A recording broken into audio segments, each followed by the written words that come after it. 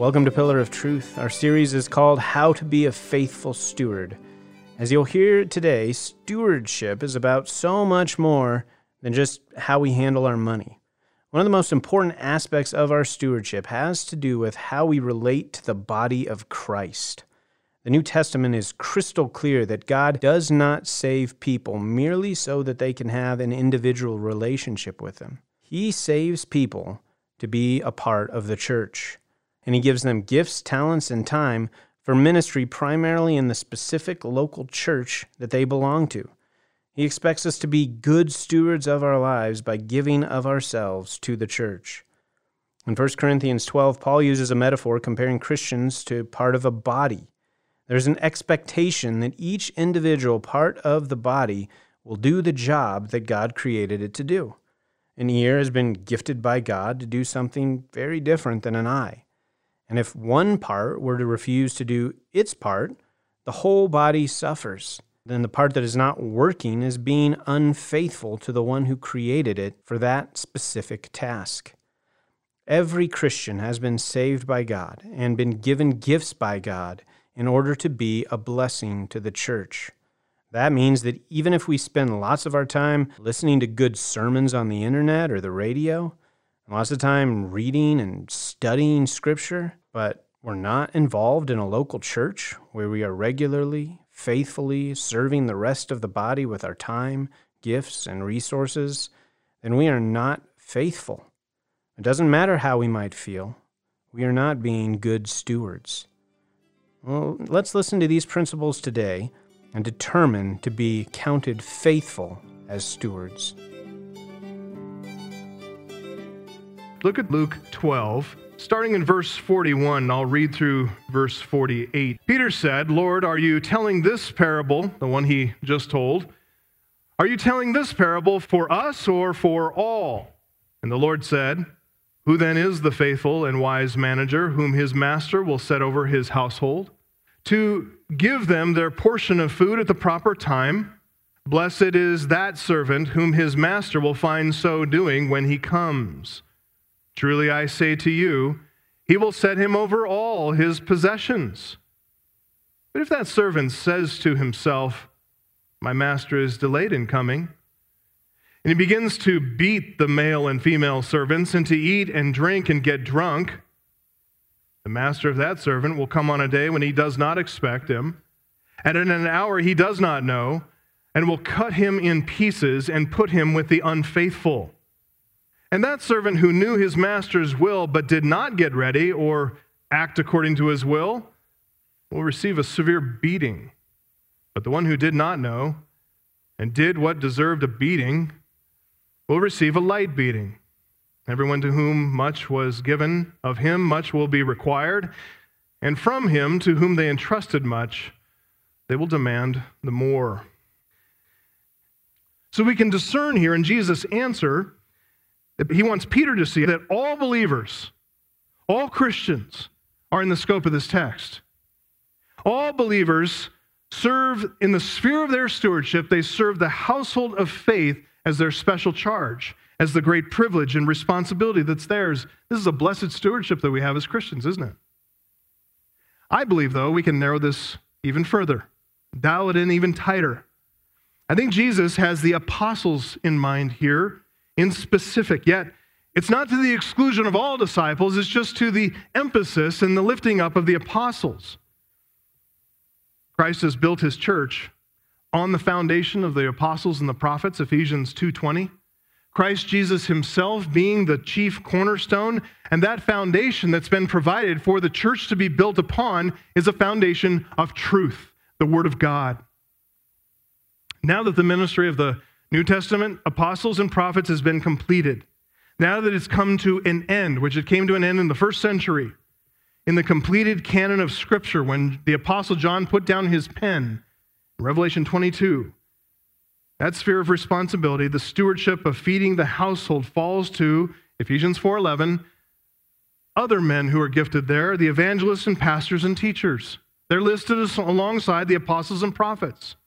The evangelists, pastors, and teachers, they're the ones who continue that apostolic ministry. And that's why Jesus answers as he does. If we're going to understand the heart of our Lord, if we're going to serve him well, if we're going to fulfill our own stewardship in the household of God, we need to understand what makes our Lord tick. He has a heart to care for his people. He loves them, and he wants to make sure his sheep are well fed, that they're properly cared for, that they're lovingly attended to. To have his flock under his care, to feed and care for the sheep that Jesus died to save, what a tremendous privilege. And beloved, that privilege has come to us. It's plain and simple as that. You don't have to be a pastor or an elder to serve that task, to make sure the sheep are well fed. Ephesians 4:11-16, all of us are to be equipped by the pastors and teachers and evangelists. We're to be equipped to do the work of the ministry. And that work of the ministry is all about growing to maturity in the Word of God. The Word of God would saturate our lives, saturate our hearts. There's so much to do, so much to proclaim, such goodness of our Lord to proclaim. And that's what we want to do, is take the gifts that he's given and use them according to their design, according to their intended purpose, to convey to us God's goodness so that we can be conduits of God's goodness to other people, all for the purpose of bringing glory to God in the name of Jesus Christ. That's what we get to do. That's our stewardship. It's fantastic. So how do we know if we're doing that well? How do we measure ourselves? What is the standard? We've seen the scope and sphere of our stewardship. Let's look at a third point. The standard of Christ's judgment. The standard of Christ's judgment. Peter said, Lord, are you telling this parable for us or for all? And the Lord said, looking at verse 42 again, who therefore, is the faithful and wise manager whom his master will set over his household to give them their portion of food at the proper time? Blessed is that servant. What servant is blessed? The one who is faithful and wise. Blessed is that servant whom his master will find so doing. So it's not just thinking thoughts of faithfulness. It's putting it into practice, right? Blessed is the one who not only hears, but does the word. Blessed is that servant whom his master will find so doing when he comes. Two aspects of stewardship here. The standard that Christ is going to use to judge our stewardship. First, it's our character, and second, it's our works. Our character and our works. When judging our stewardship, Christ examines our character and our works. So you can't be somebody who says, you know what, I'm brimming with character, even though I do nothing. Well, let people discover that by doing something. And you can't be someone who works, but your character is deplorable. And everything you do causes more problems. You can't be that person either. Both things go together, character and works. That's how Christ judges our stewardship. First, notice matters pertaining to character. They're virtues, faithfulness and wisdom. Faithfulness here describes someone who is characterized by constancy. It's someone who is reliable, dependable, someone who is worthy of trust. So you could use the word trustworthy. It's really important, isn't it, to be dependable, faithful, reliable when it comes to feeding people food. The one who appoints you to feed others and those who need to be fed. They are alike very fond of those who attend to that duty with faithfulness and regularity. A mom who prepares one grand 8-course meal for her family once every 6 months, not so good, right? You need that mom who's constant in the kitchen, just taking care of the kids, taking care. I know it's sometimes just PB&J and bananas, and sometimes it's ramen. But listen, regularity, faithfulness in feeding, that's what's more important than grand once in a while. Wisdom. Wisdom is the word phronimos. It's related to the verb phroneo. Phroneo means to think, to understand, to ponder. It's about a quality of the thought life. It's thoughtfulness that comes from studied insight. So you might call it applied intelligence. The skillful use of knowledge, wisdom, which is prudence, which is sensibility. Again, a very important quality when combined with faithfulness. Because whoever is assigned to feed and care for the rest of the household servants needs to use both things when it comes to feeding. These virtues go together, faithfulness and wisdom, in the stewardship. Both are required to fulfill our stewardship that the Lord has given us, namely to give food to household slaves at the proper time. Every faithful mother knows there's no glory in this. There are no accolades coming for faithful peanut butter and jelly sandwiches. In the faithful, wise feeding of a family, There's no one there to put her on, some magazine, number one woman of the year. Every faithful pastor knows this too, as well as every faithful Christian, many of whom work behind the scenes. No one's seeing what they do except Christ, serving the word of the flock. There's no glory in it, no prominence to be gained, just a lot of hard, faithful work, wise work. To feed others faithfully, it requires a commitment to faithfulness as a virtue that pleases the Lord. Faithfulness is required to tend to a rather mundane and monotonous task. There's no glory or prestige in feeding. Faithfulness is required to tend to a never-ending task. Feeding your family, it seems to have no end. Like laundry, no end. Where'd all these dirty clothes come from? Didn't I just do this load of laundry? Only when people die, they no longer have a need for food, right? That's not a very cheery thought. I can stop feeding my kids when they're dead. No, that's not how you think. I got to eat multiple times a day. I kind of require it, depend on it. Faithfulness is required to tend to important, vital tasks, though, right? Knowing the feeding of hungry children, or in this case, hungry slaves, or in our case, a hungry church. It's the will of a good, kind-hearted master. That's faithfulness. Wisdom is required for our stewardship, too. To feed any sized household, particularly larger households, wisdom is required to feed a family, to feed a church in a way that pleases the Lord. Wisdom required for thoughtful scheduling. Note, to give them their portion when? At the proper time. Not whenever you feel like it. At the proper time. So wisdom is required for that. Wisdom is required for the logistics, for the planning, for the shopping. Make sure the family or the slaves, even when they come in for the food, that they stay the most productive, that the slaves file in at certain meal times so they can get back out and do the master's work, so everything remains efficient, productive. Wisdom is required for proper nutrition, making sure slaves are well fed, they're healthy, they're strong for their tasks, that they're not undernourished or malnourished in some way. There's proper meal planning required. Preparation, shopping, all that to ensure that the master's resources are not squandered in laziness or frivolity or foolishness. It's hard work, isn't it? The standard by which Christ will judge our stewardship, when it comes to our character, it's the virtues of faithfulness and wisdom. Notice those two virtues produce the fruit of good works. Verse 43, blessed is that servant whom his master will find so doing, or doing thus, when he comes. What are they doing? Faithfully, wisely feeding the household, tending to their needs as good shepherds.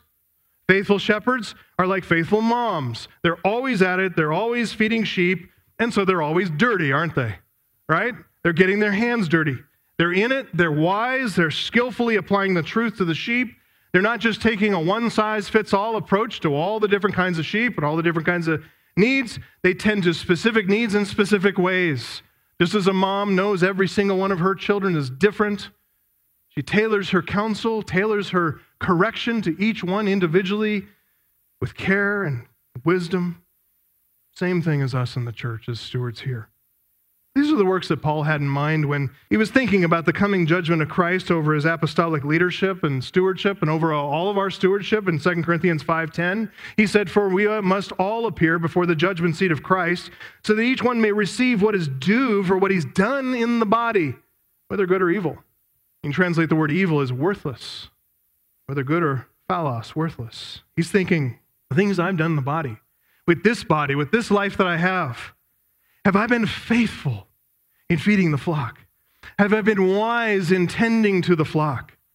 Boy, there's such wisdom here. And Jesus' answer to Peter, the standard of judgment for our stewardship, it's not at all related, is it, to status or title or position or wealth or intellect or power? It's not related to any of that stuff. Since it's about faithfulness, since it's about wisdom and applying God's word carefully, listen, this is a one-size-fits-all standard of judgment. We've seen the scope and standard of our stewardship. We've seen the sphere of Christ's judgment. Fourthly, the specter of Christ's judgment. Those of you who hear the word specter and think I'm talking about a ghost or an apparition, that is one meaning of the word specter, but there's another meaning, and that's the one I'm using here. The word specter is from the Latin spectrum, which is formed from a Latin verb specere. Specere means to look at, to regard, and so the noun spectrum means what you look at. It refers to an appearance of something. That's what I'm interested in here. The specter of Christ's judgment is when it appears, when it comes. For faithful Christians, that is a time of great, great reward, of joyful reunion with Christ, of remuneration from Christ and reward from Christ because of faithfulness and a job well done. Verse 43, blessed is that servant whom his master will find so doing when he comes. Truly, I say to you, he will set him over all his possessions. Another beatitude from our Lord. Once again, isn't that a bit grand for the likes of little old me? That's why Jesus has to introduce this beatitude with that familiar refrain, truly, I say to you. Truly. He says same thing back in verse 37. Truly, I say to you. He's asserting in the strongest way possible, even placing an oath on himself to speak truth. This is veracity. This is surety of his promise. I'm telling you, this is happening. Those servants who are ready, waiting, watchful when he returns, verse 37, Jesus promised them a joyful reunion, close and intimate fellowship with himself. You notice the reward fits their expectation. The reward fits their heart's desire. They long for him, and so what do they get? All of him. To those stewards who are faithful and wise in their stewardship, their reward fits their work as well. Verse 44, when he returns, having performed a faithful and wise stewardship, when he returns, Jesus promises them even greater responsibility, even higher stewardship, more honor, higher privilege than they had before. He'll set them over all of his possessions. Any Bible student is reminded of Joseph's position of prominence in Egypt, set over all Pharaoh's possessions. Pharaoh said, you shall be over all my house, and all my people shall order themselves as you command, Joseph. Only as regards the throne will I be greater than you. Pharaoh set Joseph over all the land of Egypt. He put his own signet ring on Joseph. That's authority, that's power to get things done. He clothed him in royal robes. He adorned him with golden jewelry. He bestowed honor and glory upon Joseph, set him over the land of Egypt, and said to Joseph, I'm Pharaoh, but without your consent, no one lifts a hand or a foot in all of Egypt. That's the picture here. Not word for word, not thought for thought, but that's the picture that Jesus just put into the minds of his 12 apostles and ours too. Later in Luke 22, when we get there, we'll see this in verse 28 to 30. Jesus said to the 12, he said, you are those who stayed with me in my trials. That is to say, they have been faithful, loyal. You are those who've stayed with me in my trials, and I assigned to you, as my Father assigned to me, a kingdom, that you may eat and drink at my table in my kingdom. That's the rejoicing and table fellowship part. And sit on thrones judging the 12 tribes of Israel. That's the reward of stewardship part. And the promise there is not only to the apostles, because Christ rewards faithfulness and endurance as principled paramount virtues for his stewards. Paul told Timothy, 2 Timothy 2:12, if we endure, we will also reign with him. Turn over to Matthew's gospel just briefly. Matthew chapter 19, verse 28 to 29. Jesus extends the promise from the 12. He extends it in kind to other believers as well. He says, truly, there it is, truly I say to you, in the new world, when the Son of Man will sit on his glorious throne, you who have followed me will also sit on 12 thrones, judging the 12 tribes of Israel. So that's for the 12. And then, verse 29, everyone who has left houses or brothers or sisters or father or mother or children or lands for my name's sake will receive 100-fold and inherit eternal life. Look, even though we Christians, us believers in the church age, we're not going to ascend these same thrones that are assigned to the Lord's 12 apostles, but we will occupy, see if you can get there quickly, to 1 Corinthians chapter 6, just so you can see that for yourself. But see that we're going to occupy a place of judgment as well in Christ's future economy. Paul says there in 1 Corinthians 6, 2 and 3, do you not know that the saints will judge the world? He's saying this to the church, believers in the church age. Don't you know that believers, saints, will judge the world? If the world's to be judged by you, are you incompetent to try trivial cases? In other words, don't go to law with a believer when you have a church. Do you not know that we're to judge angels, verse 3? We're to judge angels. I can't even fathom that. I can't even imagine that. I can't even picture what in the world am I going to be saying to an angel? How much more then matters pertaining to this life? Like the highest court in the land shouldn't be the Supreme Court. In a sense, it ought to be the church, right? Don't believers have wisdom from God? Don't believers have a book of judgments, of laws, of case law, of everything in the Scripture? Why is it we treat the church with such mean judgment as to think it can't adjudicate its own matters, its own affairs? We have no idea, do we, what's in store for us in the end. But knowing the character of the Lord and what we've seen already, we can trust that whatever this is going to look like, it is going to be good. It's going to be worth waiting for. It is worth delayed gratification. Jesus doesn't throw around this term makarios, blessedness, lightly, casually. He doesn't make solemn oaths in a flippant way. Truly, I say to you. It's very serious about giving us every encouragement to stay ready and waiting and watchful and faithful in the stewardship that he's given to us. Listen, if we attend to the scope and the sphere of our stewardship with an eye to Christ, the standard of Christ's judgment of our stewardship, encouraged along by this magnificent promise of makarios, of blessing, of blessedness, being granted the unimaginable honor of an even greater, more glorious stewardship in the life to come. Listen, we cannot fail to find every incentive here, every good and godly enticement to invest well now, being faithful, wise managers who exercise our stewardship of the gospel and of this church with shepherding concern. Paul told the Corinthians in 1 Corinthians 4, 1-5, he said, "Let others regard us as servants of Christ and as stewards of the mysteries of God," such a high and holy privilege. "May we be found faithful, always faithful. So when the Lord comes, as he brings to light things that are now hidden in darkness, and as he discloses the purposes of the heart, then each one of us will receive his commendation from God." Did you catch that? Not condemnation. There is therefore in Christ no condemnation, right? Romans 8:1. No condemnation. Rather, for our stewardship, each one will receive his commendation from God. Let's pray. Our Father, we are so thankful for the teaching of our Lord Jesus Christ.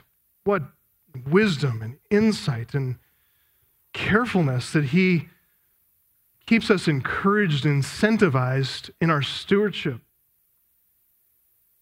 There may be many today who have never really thought very carefully about this matter of stewardship, that their life and their energy and their time, their breath, even their thoughts are stewardship exercised toward you, that they will one day give an account to Christ.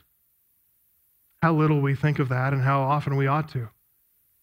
So we pray, Father, that in the name of Jesus Christ, for your sake, by the power of the Holy Spirit, that you would grant us that gift, that we would think much of Christ, that we would fix our eyes on him,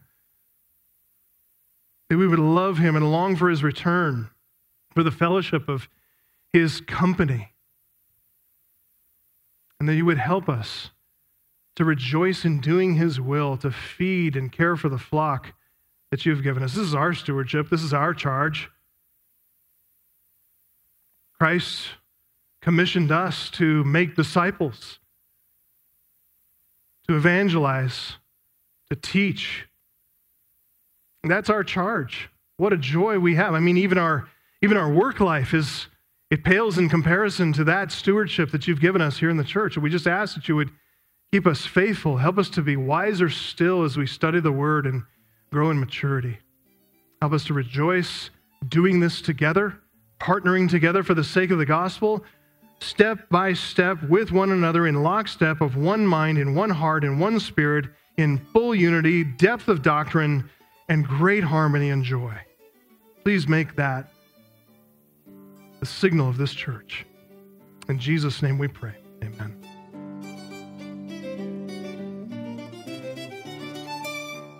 Indeed, let us all fix our eyes on God, anticipate Jesus' return, and wisely steward that which God has given us.